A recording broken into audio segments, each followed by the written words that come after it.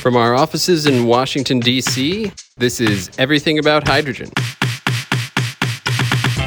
I'm Andrew Leadham, Associate Director here at Inspiration, and I'm joined by my co-hosts, Patrick Malloy of the Rocky Mountain Institute, just down the road from me here in Washington, and Chris Jackson, CEO of Protium over in London. On today's episode, we will be speaking with Randy McEwen. Randy is the CEO of Ballard Power Systems, one of the largest and oldest fuel cell manufacturing companies in the world today. We hope you enjoy our conversation with Randy, and with that, let's get started. All right, guys, so good to have you both back with me. How are things over in London, Chris? What's going on in your world? All's good. I've been sort of making a lot of hay out of a terrible joke that I'm probably one of the few people in the office with my team. So actually still kind of enjoying that. That's kind of a bit of fun for us. And I'm excited about Jet Zero. I don't know if you heard about this over stateside. There's a big initiative that the British government's pushing at the moment to get the first zero-emission planes out. And Boris Johnson's very keen that the UK does the first transatlantic zero-emission flights. So, you know, they've obviously taken the Greta Thunberg flight shame thing to heart and decided, you know, the quickest way to beat COVID is to figure out how to fly without feeling guilty so that we can all abandon the island the minute lockdown ends. Yeah, well, you can't undersell the value of shaming politicians, right? Sometimes that's there's no better currency. Well, I think you also can't underestimate how desperate Brits are to get out of the country for a couple of days. Fair enough. How about you, Patrick? What's going on with you? Not a lot, Andrew. I'm desperately trying to survive our current heat wave, as I presume you are. And yeah, I don't know. I think the big noise was the in the last little while was that £350 million announcement in the UK. I'm not sure that. I don't know, Chris. Do you want to share any insights, or is this just more good news about the UK leading the world on driving this forward? Yeah, although, I mean, admittedly, I posted something about that the other day saying that it was encouraging that the government's announced £350 million for industry, and someone turned around and went, well, Germany's going to finance 9 billion euros of green hydrogen, so why does anyone care about 350 million? Which, to be fair, is a reasonable response. So, mind you, it's not like the DOE is doing any better with $100 million total for the states. So, you know, I guess you've got to find your areas of priorities. But, you know, I mean, it's all positive, right? I mean, I think the most positive thing is just seeing the amount of money at the global level that's going into a green recovery. I mean, I think South Korea announced around $95 billion of funding for green recovery as part of their sort of steps to come out of COVID, which is just enormously positive. So I think it's certainly kind of quite refreshing. I don't know how you guys feel about it, but to me, you know, thinking about what it was like after the financial crisis and looking at how people kind of responded to that and where all the money went and kind of how that was supported, it's kind of nice to see that actually pretty much everything that's being talked about, at least in UK, Europe, Japan, South Korea, is all talking about how do we do a green recovery, how do we build that stronger. And there's definitely more pressure on companies this time that if they're taking state money, that they're kind of, you know, a lot of British companies give back money that they got given from the government. I suspect that's happening in quite a few European countries too. So in that sense, it is actually kind of quite positive, you know, and I think people are just really excited to be out and about now. I mean, God knows how long that will last, but for now it's pretty positive. So I don't know what's like stateside. Of course, for you guys, I imagine it's all a completely different show over there as well. Well, from a hydrogen investment standpoint, yeah, probably not as exciting as Germany. Although I have to admit, and Patrick, I don't know if you've had a chance to take a look. You know, we're not a political podcast here, guys. You know, do that disclaimer. But obviously, Joe Biden has made some waves, at least in the U.S. recently, in proposing a $2 trillion investment plan for clean energy investment. I don't know, Patrick. I haven't read through it. I don't mean to put you on the spot. Have you taken a look? Is there any mention of hydrogen in there? It's a little early days, I realize, and it's still it's a campaign promise, not really a plan, right? To be honest, Andrew, I haven't had the chance, but I'm sure that this is one of the additional reports that's landing on my, or the additional things that's landing on my weekend reading list going forward. I think the thing, if we're going to go into the political kind of strand of things that caught my interest in the last little while, is that the head of the Ohio State Legislature got hit with an arrest relating to a $60 million bribery probe around the removal of renewable energy subsidies and support schemes for, I think it was just nuclear energy. But yeah, there's all sorts of craziness. Oh, wow. That's scandalous. See, now that's the kind of salacious type of topic we need. You know, that's what Andrew wants to see. They got to juice things up around here, right, yeah. guys? Well, if you want juiciness, you've got to go to Ohio. That apparently. Yeah. Well, there you go. Who knew, man? Who knew? Cleveland. I was going to say, if we miss stories, what we probably haven't covered before is Hydrogen One Capital, this new hydrogen fund that's launched in the UK. That actually was quite an interesting story. I mean, that's a £250 million fund that's due to launch at the end of the summer. Not the summer, sorry, end of this year. A couple of quite big hitting guys, one guy from Exxon, guy from Shell, both setting that up for hydrogen projects. Details on exactly the mandate of the fund is still pretty limited, but that also is kind of interesting. And, in the context of significant sums of change, it actually shows that private sector is probably mobilizing a lot more capital for most of this actually than the public sector is, which is what it should be. But it's kind of nice to see that. So that's kind of quite positive. So not as salacious maybe though as people being kicked off, but hey. Yeah, you really brought us back down to reasonable turf there, Chris. But yeah, I know, right? I'm sorry, I crashed it. No. So guys, it's really exciting. It's a 1 year anniversary of the podcast almost. Well, actually, will be when this comes out. And 1 year on, we decided we had to get Ballard back on the show. Very nice segue, Chris. 1 year in, you're doing great at this point. Hi, Randy. How you guys doing? Yeah, good, thank you. Thank you very much for making the time to join us, Randy. Really appreciate it. All right, so we'll just jump right in. So, Randy, the last 12 months have been a boom for the hydrogen and fuel cell industry. Do you feel there was a single inflection point that drove this, or a confluence of several factors? It's been an extraordinary period, actually, not just the last 12 months, but the last 18 months. And I think there are really 5 different things that have happened that have coalesced to bring together a lot of momentum around the industry. The first is, if we were sitting here a couple of years ago, the number of field deployments would have been de minimis. But today there are about 32,000 fuel cell forklifts in operation in the field, primarily at Amazon and Walmart. There are about 18,000 fuel cell passenger cars in operation. I drive one. There are 6,000 fuel cell commercial trucks and buses in operation, primarily in China, but quite a few buses now in Europe and the US as well. So the deployments in the field has changed dramatically, and that's given a lot of confidence in terms of the reliability of fuel cell technology. So the discussion on the technology front has shifted from does it work and is it reliable to what's the comparative performance advantages and what's the comparative total cost of ownership. So deployments is number one. Number two is there's been massive shift in policy over the last 12 months. And today we have around 66 countries that have net zero carbon targets for 2050. And out of that 66 countries, 20 of them now have hydrogen roadmaps where they're saying hydrogen will be a key centerpiece of our decarbonization strategy, not just for mobility, but for energy and industry as well. And those 18, 20 countries now that have hydrogen roadmaps, comprise 70% of global GDP. So a lot happening on the net zero emission front from a policy perspective. That's really cascaded to a number of regions now with very stringent emissions policies, and for the first time focused on commercial trucks. And so last year in 2019 in Europe, the EU set in place for the first time emission reductions for the heaviest trucks. So there needs to be a 15% reduction by 2025 and a 30% reduction by 2030. And in my opinion, the only way to satisfy these stringent requirements is hydrogen fuel cell technology. You can't get cleaner diesel to satisfy the requirements.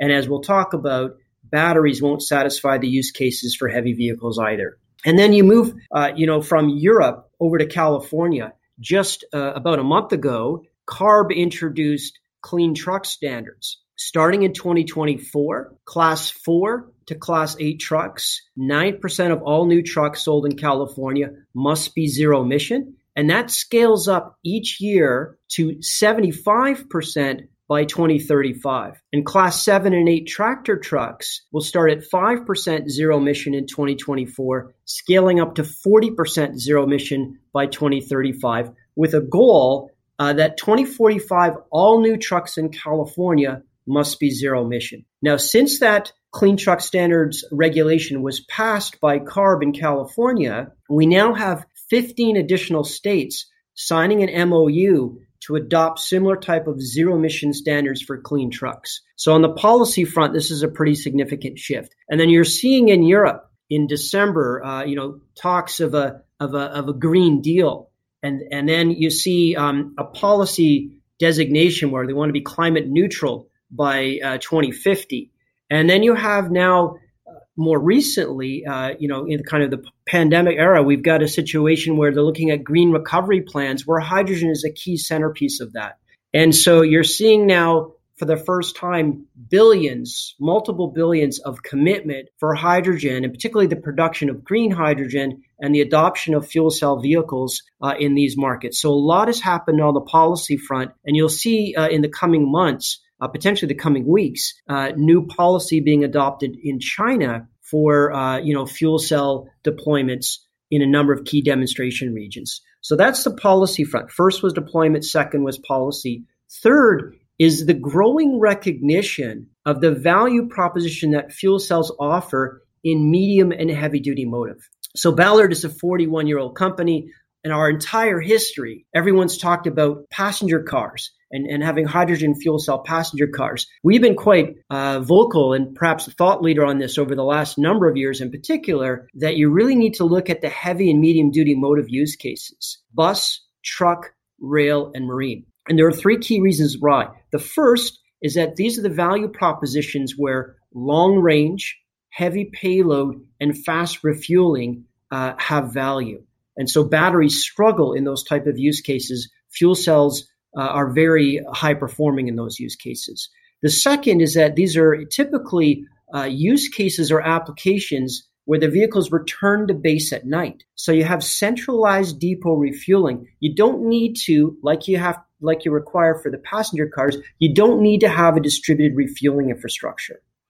And it's very much the same user experiences that transit operators currently have, where city buses return to base and refuel at night after a long day in the field, or delivery trucks returning back to base at night.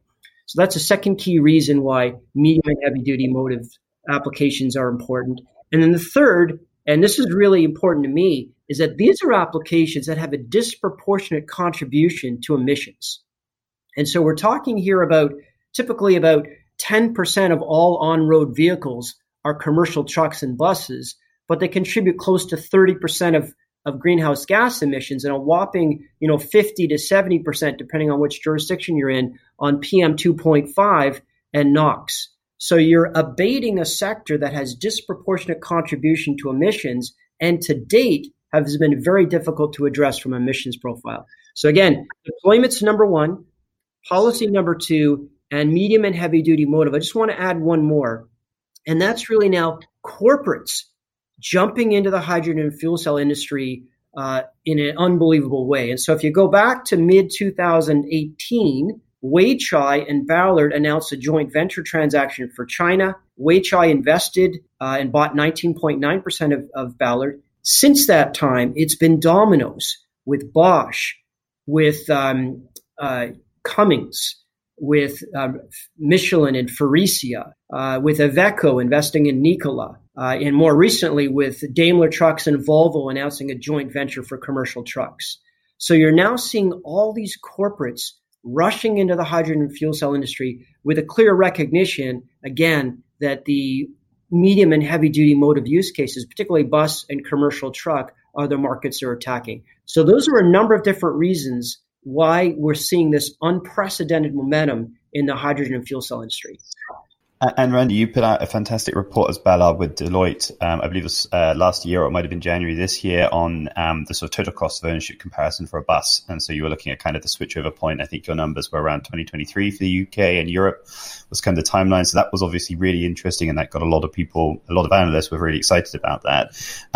You touched on something I thought was really interesting. Why is it that the industry did focus first on passenger vehicles rather than the commercial vehicles? I mean, it seems to me that you're 100% right, and we've had this conversation with guests, that the industry kind of almost missed a trick by going down the passenger vehicle route instead of the buses route or the heavy duty trucking first. So why do you think it was that way? And, in a sense, are there lessons that can be learned from perhaps the mistake of focusing on that first that we need to avoid this time around? Now there is this kind of renewed interest and momentum.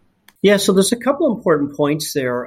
One is that I think historically people believed you need the volume of the passenger car market, which is, kind of 90 million units per year. You need the volume of the passenger car market in order to bring down the cost for hydrogen, bring down the cost for commercial applications. And actually what we're saying is the opposite. what we're saying is that with adoption of hydrogen across a number of different sectors, decarbonizing production of steel, decarbonizing energy, using hydrogen to fuel commercial vehicles. As you get this scale for fuel cells in commercial vehicles and the scale of hydrogen across these multiple sectors, you can then take the cost reduction there and apply it to the passenger vehicle market. So we're actually flipping that on its head.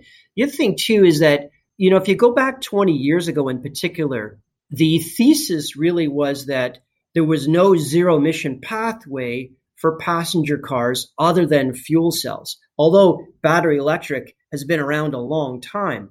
And so I think until more recently, with the evolution of battery technology and really the startup of Tesla, and Tesla deserves so much credit for really developing the battery electric car market. And now I think, and it's always been viewed, I would suggest, as a competition between, is it going to be fuel cells or is it going to be battery? And one thing that we're very clear on is actually they're highly complementary. So if you have light duty vehicles that don't need long range requirements and have lots of opportunity for recharging, battery is very compelling. Where you have heavier duty vehicles that need fast refueling, not long recharging, and do have long range requirements, then fuel cells are very compelling. And both of them use the same electric driveline. So I think a lot of the discussion has been about getting the volume to drive the cost down.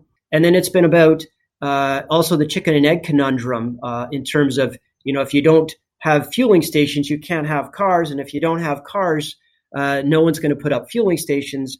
The centralized depot refueling kind of addresses that chicken and egg conundrum in a very effective way. I want to come back to one point you mentioned, and that's the joint Ballard and Deloitte report that came out in January of this year, looking at the total cost of ownership. There was also a second report that came out prepared by McKinsey for the Hydrogen Council, and it looked at 35 different use cases, and it compared the future total cost of ownership of fuel cell technology effectively against battery technology and against incumbent legacy diesel and internal combustion engine technology. And in those 35 use cases, what they concluded was that fuel cells would have a comparable or better total cost of ownership compared to battery electric in 22 of those 35 use cases. And importantly, in 9 of them, the total cost of ownership would be better than diesel or legacy internal combustion engine technology. And just for our audience, that was the McKinsey Hydrogen Scaling Up report that they did for the council. That was the different document, just so that I know we have a lot of analysts on the calls who like to go and find the documents after. So just so I make sure we've got the right one for them.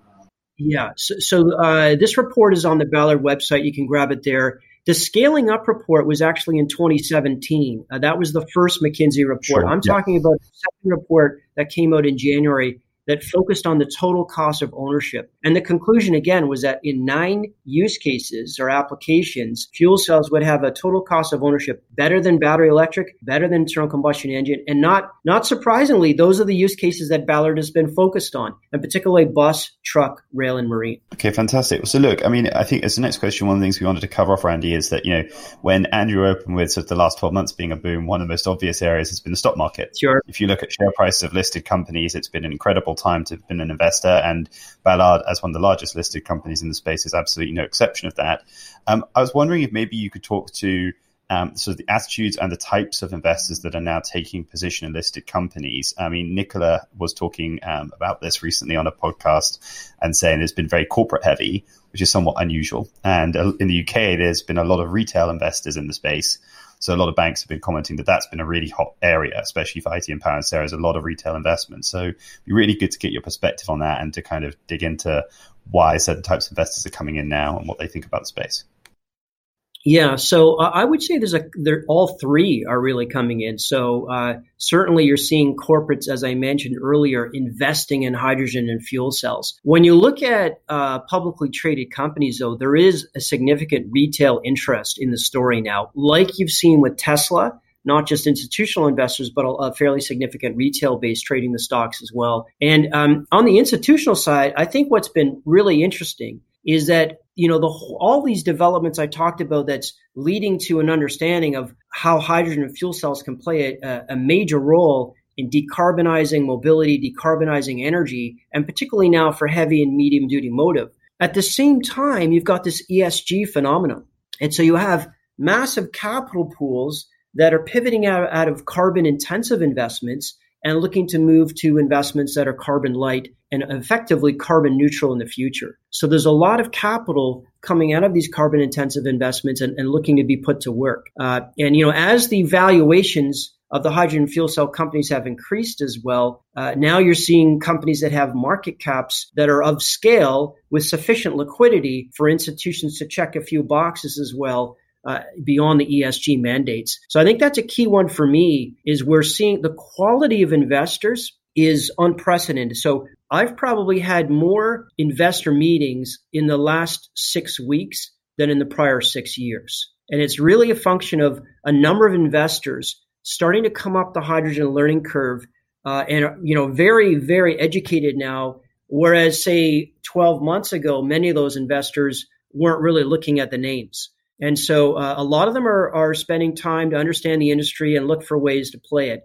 And the 3 questions we always ask investors is to say, do you believe that electrification will play a key role in decarbonizing mobility? And everyone can agree with that, a thesis.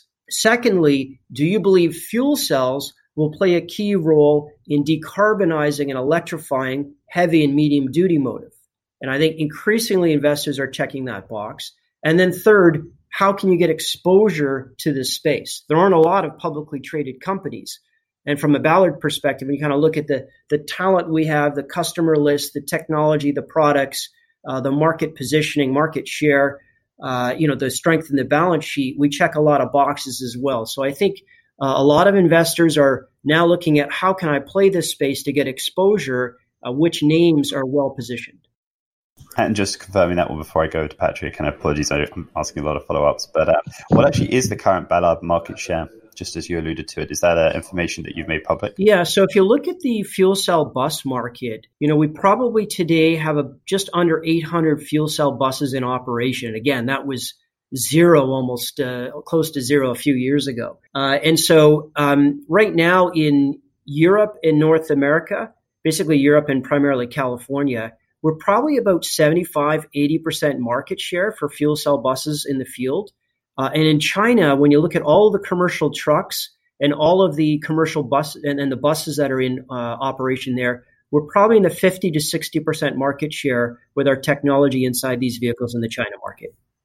So, Randy, we've kind of concentrated on I suppose, quite a bit around mobility, and obviously that's been a very prominent sector in the hydrogen and fuel cell markets, particularly in recent years. Does that remain the primary driver of demand for Ballard systems, or have you seen particular sectors that are potentially strong future markets or are there any that you're particularly targeting for that matter? Yeah, I mean we talk about these 4 medium and heavy duty motive markets: bus, truck, rail, and marine, in that order. We see those order of adoption. And what we usually talk about is a scaffolding effect for our revenue, where the bus market grows, and then you add on top of that the truck market. Both those markets are growing. You add on top of that the rail market. And then you add on top of that the marine market. And you end up with a very nice scaffolding effect on your revenue pie as you look not to 2025 necessarily, but 2030. We believe there's going to be an extraordinary growth curve between 2025 and 2030, particularly as these emission requirements in 2024 and 2025 in the US, California, and other states, and Europe really start to bite and change deployments. And so what we're also seeing in the rail and marine market is these are markets that have long-lived assets. It takes a while for transition. And so I think you're going to start to see in the 2023 timeframe, rail really start in earnest. We have the world's first fuel cell tram operating currently in China, 5 trains operating with 10 Ballard engines. We spent 3 years in that market learning about things like shock and vibe and noise, and structural mounting on top of these trains, the codes and standards. So there's a lot of learning that we're now applying to the European market with Siemens as well. And so you're going to start to see these 4 different markets showing penetration. Are there other markets? Of course, much longer term. We view the passenger car market as an enormous market opportunity, particularly when you start looking at vehicles that have very high utilization. So not the current duty cycle where perhaps you or I have a vehicle that's used, 45 to 60 minutes a day, but vehicles that are autonomously driven on shared mobility platforms that are used 18, 20 hours a day, now range becomes important. Now recharge time or refuel time becomes important. And so we see very large addressable market longer term in the passenger vehicle market. And there are a number of stationary power applications as well, where PEM fuel cell technology will have a role. We're seeing a number of data centers that are really looking for new, not just backup power, but in some cases, distributed generation or primary power opportunities. So there are a number of stationary power applications, renewable grids that are looking at, isolated grids or microgrids where you can have renewables producing hydrogen and using that hydrogen through a fuel cell to produce power, and the surplus hydrogen can be used for mobility applications. So there are a number of different use cases that we're seeing. I think as you look at 2025 to 2030, these mobility applications are really going to start to scale. Randy, just as a quick follow-on, and I have to ask this. I'll never be forgiven in work if I didn't ask this, given that I worked on mining for quite a while. But your partnership with Anglo American to develop the 360 short-ton capacity haul truck, what are the challenges you face when you're looking at a vehicle of that size with that level of utilization and to be blunt about it, the extreme challenges of being effectively off-road? Yeah. Patrick, this is a market I'm actually really excited about. We spent quite a bit of time with Anglo, and they've done extraordinary financial modeling around production of hydrogen on site with a solar farm, and then using that hydrogen for base power requirements as well as for these trucks. And so what you look at is a very low cost of hydrogen production at the site. So that's the first thing that's important. Is you're not talking about a significant, transport and distribution of the hydrogen. You're actually talking about it produced at low cost at site and used at site. And then on the trucking side, really it's about getting the right packaging of fuel cell technology onto these trucks and the right storage. And if you look at the typical duty cycle of these trucks, where they typically, wind up and wind down a very steep grade, batteries can't satisfy that use case. They're too heavy. Going uphill would be a real challenge. And so fuel cells uniquely offer the opportunity to decarbonize these trucks. And so it's a market they're very excited about, a market we're really excited about. And I think you may have seen, not just with Anglo, but we also have seen a very large mining truck that's been demonstrated by Weichai in China with Ballard fuel cell technology inside as well. And so we're starting to see a number of different players in the mining market looking at decarbonizing mining. You got companies like Caterpillar, for example. You have companies like JCB looking at off-road equipment, machinery and construction equipment.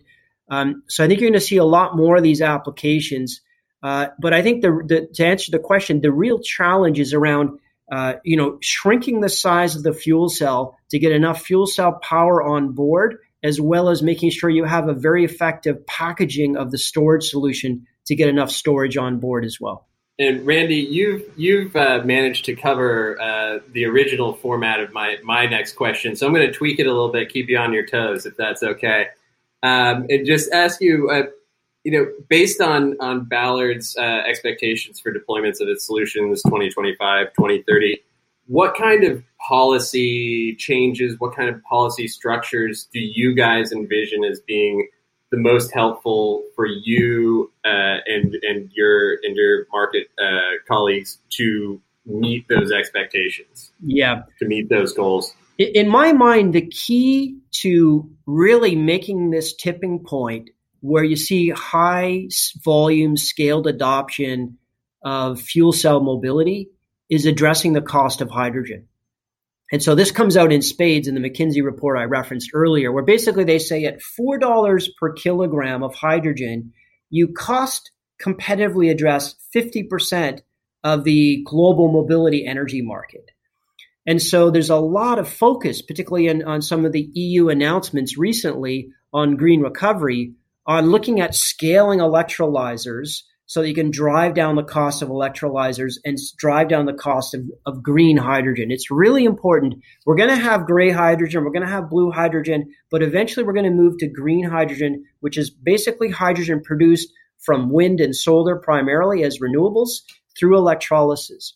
So we saw this in solar, we saw it in wind, and we've seen it to a certain extent in the battery industry with massive cost reductions as you scale up. We are at the first second of a 24-hour day in terms of market adoption for fuel cell technology and electrolysis. And with the type of deployments that are being planned just in Europe alone, let alone if you go to Saudi Arabia and Australia and China, North America, where we're going to see scaled electrolysis as well. Just in Europe alone, we're talking about now sales funnels of gigawatts of electrolysis that I think it's going to drive the cost of electrolysis down by 70 to 80%.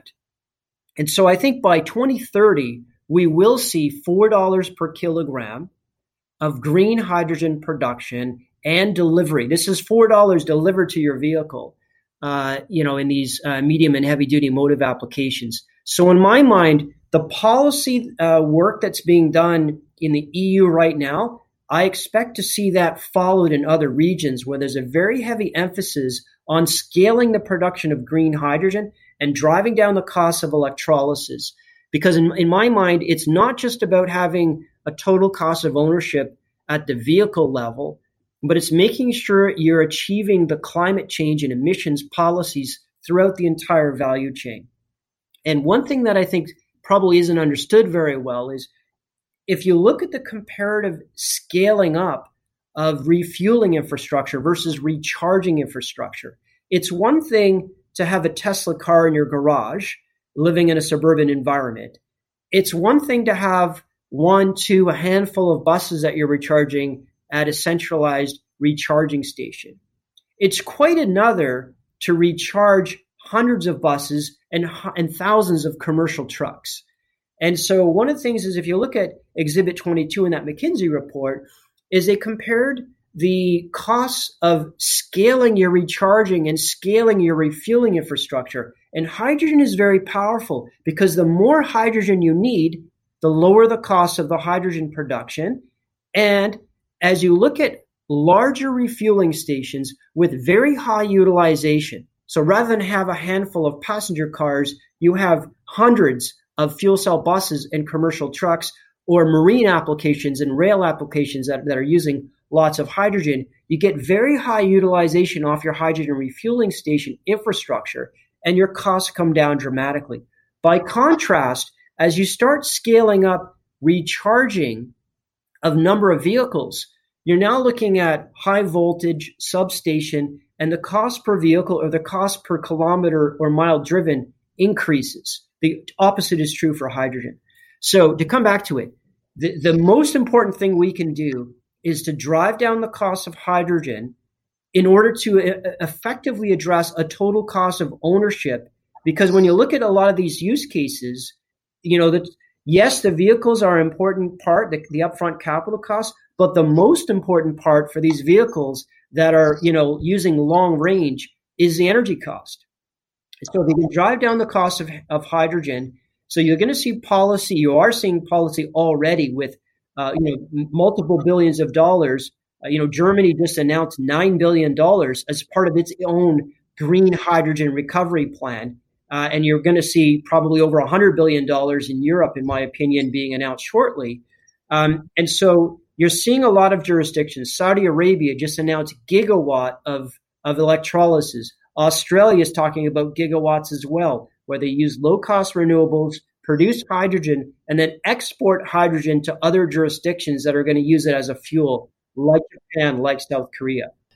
Yeah, and so just so Randy, that report I just was looking while you went through it. So is the path to hydrogen competitiveness a cost perspective? So I think the report there is a fantastic report, and you've obviously gone through it and it's been referenced in a lot of documents since then. It's certainly, I know, looking at a lot of submissions to people at the British government, it's something that's come up quite often. Something I guess that is kind of interesting for me to get your view on is when it comes to hydrogen, I think you're right to cover the fact that declining cost of hydrogen is a really important part here. A discussion that started coming up in the UK is actually around what is that model for refueling station networks? So if you look at the northwest of England, there's a project called HyNet, which companies like Cadent and others are working on. One of their views actually is that you have hydrogen distributed to refueling stations through the gas grid. So they actually use the gas grid, which already has a distribution, to then do the refueling, rather than having dedicated refueling stations in every single location across the UK, or, if it was France or Germany, et cetera, doing that.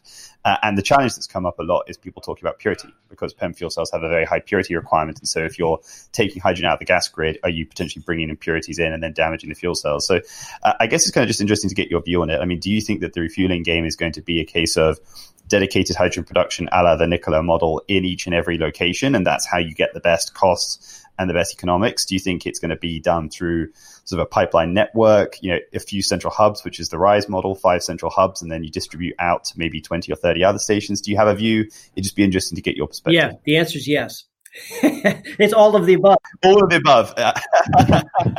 So actually, it's going to be very dependent on where you are. And what the cost of production is. Very different when you look at the cost of production in different environments for hydrogen. So there is a massive battle that's effectively going on between legacy industries to say who's going to be the provider of energy to mobility in the future. Utilities want to recharge. Gas giants, industrial gas giants like Air Liquide and Linde see opportunities to provide hydrogen as not just an industrial gas, but now as a mobility gas. You've got the natural gas players that are worried about stranded infrastructure. And what does that mean? For example, you've got out of Hong Kong Infrastructure Assets that owns a lot of the natural gas infrastructure in the UK and Australia, now testing hydrogen in the pipelines, up to about 20%. Hydrogen penetration. And I don't think there's any issue about the purity. There are questions about what's called hydrogen embrittlement of the pipelines. So the natural gas players are looking at how do we use hydrogen and don't be in a situation where we've got this sunk investment that becomes stranded. And then, of course, you got the Shells, Totals of the world wondering, BPs of the world wondering what they're going to do with their forecourts in the future if gasoline isn't the fuel of the future. And so they're looking at incrementally adding hydrogen to the forecourts. And, the fueling station I go to here in Vancouver, for example, is a Shell station where they've added hydrogen fueling. So I think there's a big battle among different industries on who's going to fuel the future. I do believe that centralized production of hydrogen and transporting it through pipeline or transporting it through tube trailers is more likely than on-site distributed generation and production of hydrogen on site. But there will be cases where that makes sense. But I do think large-scale production of renewables, large-scale production of hydrogen through electrolysis, centralized, and then through a network distributed to the appropriate sites through both pipeline and tube trailers. So speaking of the future, there's an awful lot of conversation around emergent technologies, new generation systems. Some folks talk about, the regenerative fuel cells. Are these areas of interest to Ballard? And if you're able, what are the next great innovations you're planning for the market? Yeah. So, one of the things we're very clear about in terms of our communications, particularly with public investors, is Ballard could be profitable this year. If we made zero investment in research, product development, we would be profitable this year. We could have been profitable last year and the year before. But this year, we'll probably invest in the range of $27, $28 million in research and product development. And so our goal is not to just be the leader today and 10 months from now, but 10 years from now, because we do see these large, attractive, addressable markets growing significantly between 2025 and 2030. And we want to have very high market share when that happens. So one of the things that we're expert at is really looking at the value chain of PEM fuel cell technology at the material science level, the membrane electrode assembly, bipolar plates that comprise a hydrogen fuel cell stack, and then how that stack goes inside of a fuel cell engine with all of the balance of plant components like compressors, humidifiers, pumps, valves, etc. And so right down in the material science level, what gas diffusion layers are you using? What membranes are you using? What catalysts? What ionomers? How do you look at lowering your catalyst loading? What additives can we put in there? How do we process and seal our membrane electrode assemblies? And on the bipolar plates, which material do you use? Do you use a carbon-based material or do you use a metal plate material? And the design of that bipolar plate to push oxygen and hydrogen and water through those plates in different, operating environments and duty cycles and climatic conditions, and how all that operates in an engine in the field. And so we're fairly vertically integrated at Ballard. And so we are investing a lot in our next generation of membrane electrode assembly, our next generation of plate, therefore our next generation of stack. And we're constantly looking at how do we achieve much higher performance, whether it's power density, whether it's efficiency, and then most importantly, cost reduction. So one of the key things we're doing at Ballard in terms of next generation is, the top three priorities: cost reduction, cost reduction, cost reduction. And so our program right now at Ballard has what we call our 3x3, which is 9 different programs, 3 different programs over 3 different time horizons over about the next 3 years. Those 9 programs cumulatively reduce the cost of our fuel cell stack by 70%. And these 9 programs are very advanced now. So there isn't a lot of technology risk at this stage. So we have massive cost reduction coming at Ballard on our fuel cell stack, and at the same time continue to improve the performance of the stack. So we're very excited about what's happening on the technology front. And then importantly, as you move from the stack and look at a full engine or module, as we call it, that fuel cell module inside of it has, as I mentioned, a number of balance of plant components. Historically, the supply chain has been very fragile in low volumes. But now we're seeing a whole new quality of supply chain emerge in the fuel cell industry. And so a lot of the tier 1 suppliers, think about Mahle, Bosch, ZF, Plastic Omnium, Michelin, Faurecia. A lot of these tier 1 suppliers that historically have had all their exposure to internal combustion engines and are seeing this massive disruption occur with electrification. Their business models are at massive risk. So they're now looking at how do we participate in the battery electric market? How do we participate in the fuel cell electric market? And a lot of them are now looking at the balance of plant components in these engines. And so instead of looking at, small undercapitalized companies that don't have a history of scaling and massive cost reduction, now you have new players. And I believe 5 years from now, the balance of plant components in terms of reliability, durability, and costs will look dramatically different than they do today. So overall, I'm very excited about the pathway forward, not just for technology improvement, but for cost reduction. And I think cost reduction, I mentioned cost reduction earlier on the hydrogen side as being the most important, enabler for that tipping point.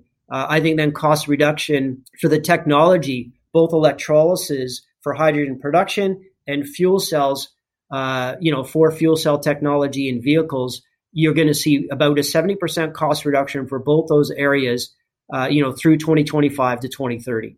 Well, look, Randy, I think we've asked tons of questions. We probably could keep asking tons of questions, and you've a fantastic set of answers. I think I've got one, if I could get quick view on, you talked about a range of aviation, but in the UK, we've just been talking about Jet Zero. So what is your view on fuel cells for aviation? It wasn't mentioned in your list. Maybe it's a little bit too much to the future, but it'd be good just for our listeners, maybe some of those things a minute on your kind of thoughts on whether that's a market that's interesting to you guys. I know you've done some drone work and Ballard's led some work around that, but it'd be great to get your view. Yeah, so I actually think in the drone market, there's many use cases, most use cases where I think battery technology is going to be able to satisfy a lot of the drone market.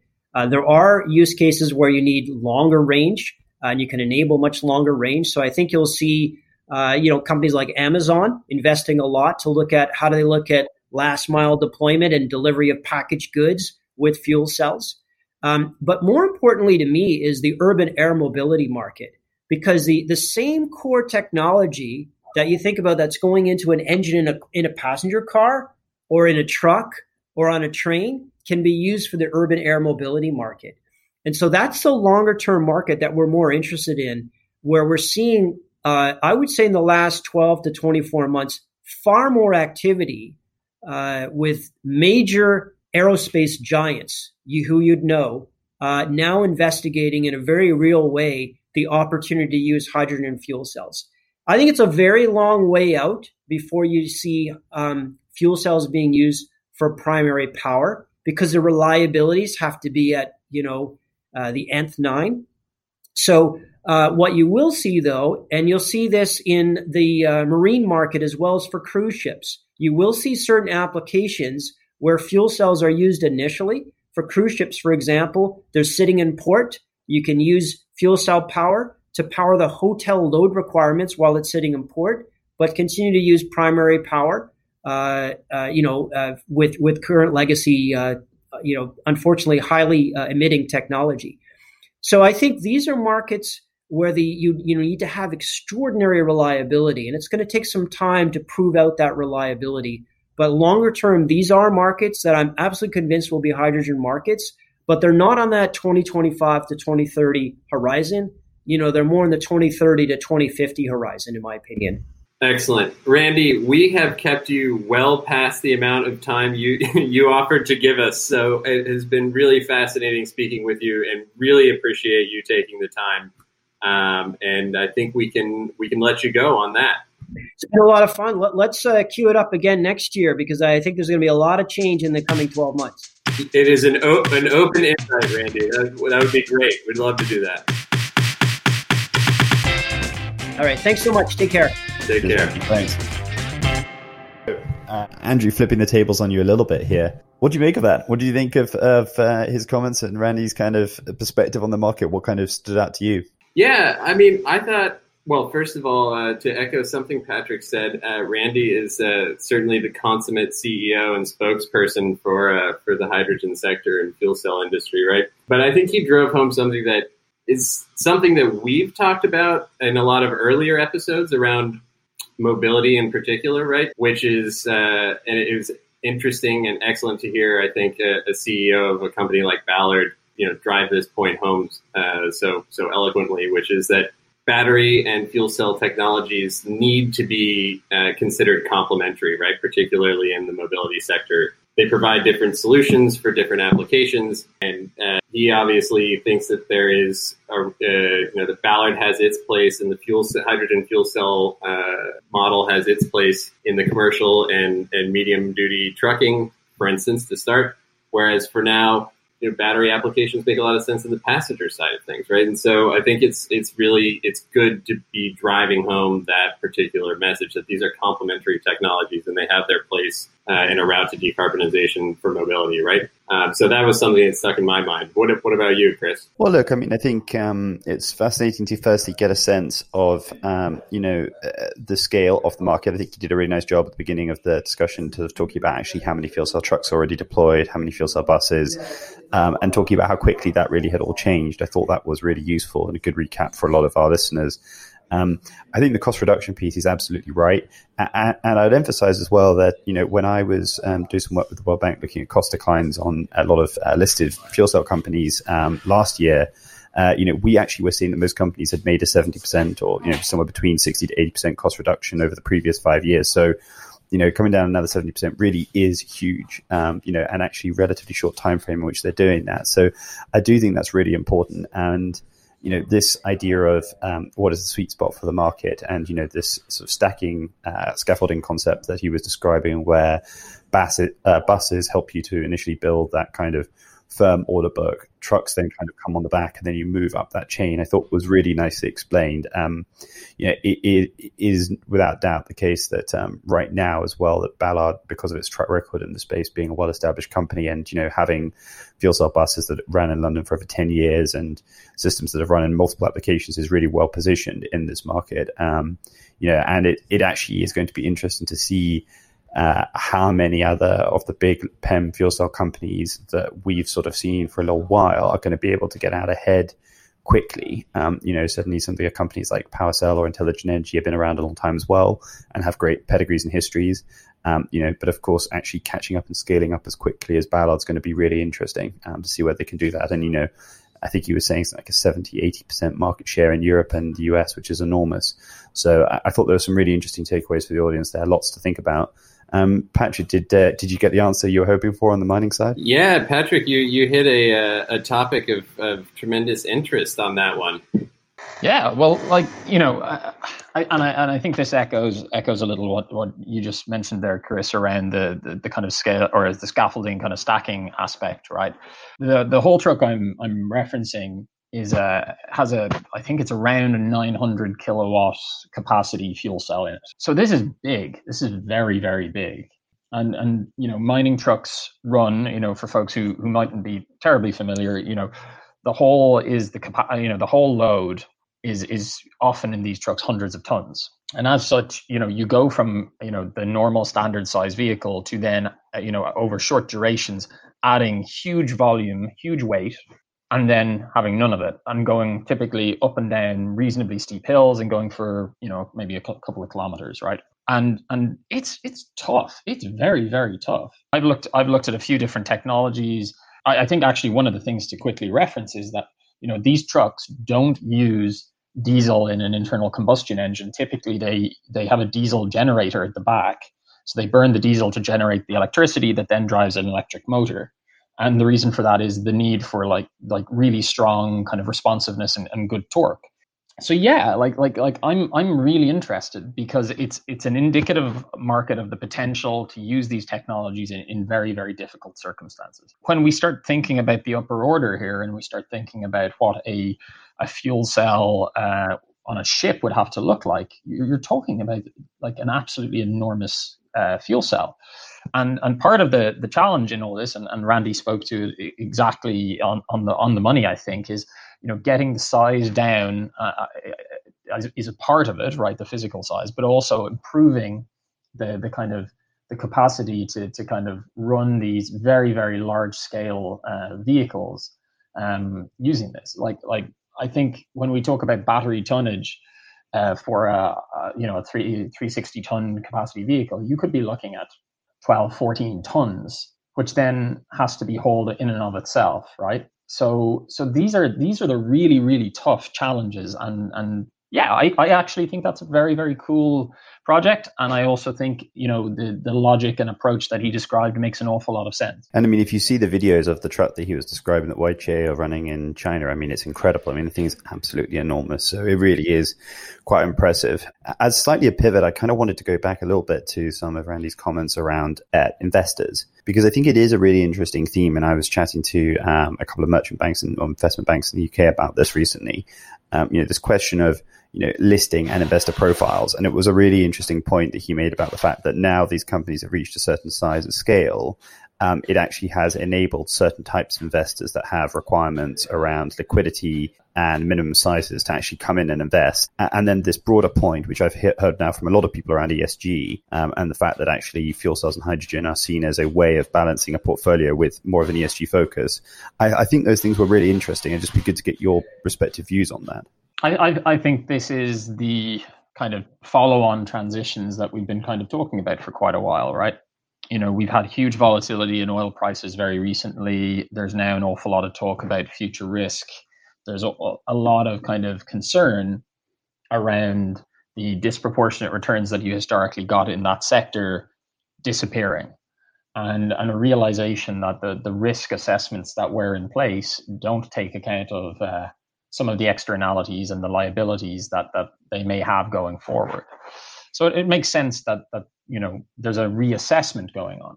What I think is even more interesting in this is that given the commitments by governments, and obviously the kind of to some degree we have to acknowledge it, consumer demand, we're starting to see a change in what people are expecting from kind of various kind of service provisions and various kind of resource production facilities and companies, right?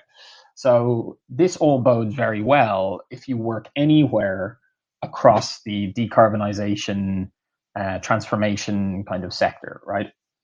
And now that obviously there's an awful lot of very, very large stimulus packages being announced, this is a very solid time for expecting these companies to actually start to be able to deliver viably. I imagine, being rather blunt about it, that pension funds, for example, wouldn't have gone near a lot of the companies we're talking about or thinking about right now, partially because they probably didn't pay a dividend, and because the assumed risk of an early stage small company was just too much for them to bear.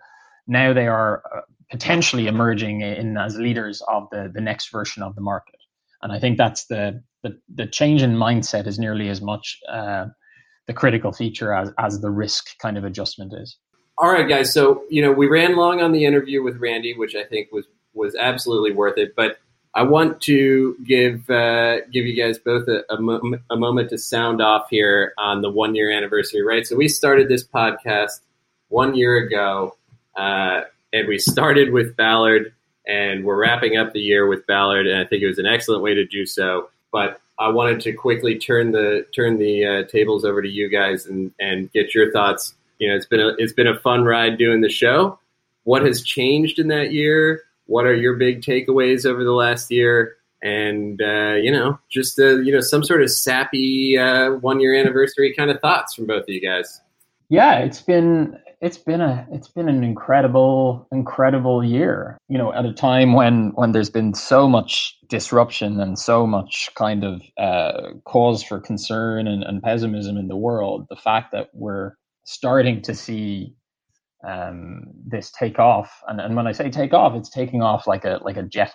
It's just incredible, and I think it gives you hope for the future, right? Like, it gives us a prospect and a pathway, and hopefully we have a few more anniversaries ahead of us. But yeah, I don't think when we started this that we ever expected that we'd be talking about the industry having developed and grown at the scale that it has. And thank you to everybody who's come on and who's participated, and all the folks who've sent in comments, and all the folks who've listened and shared and showed, and to you guys for your incredibly optimistic perspectives on the world that I desperately try and dampen down every episode.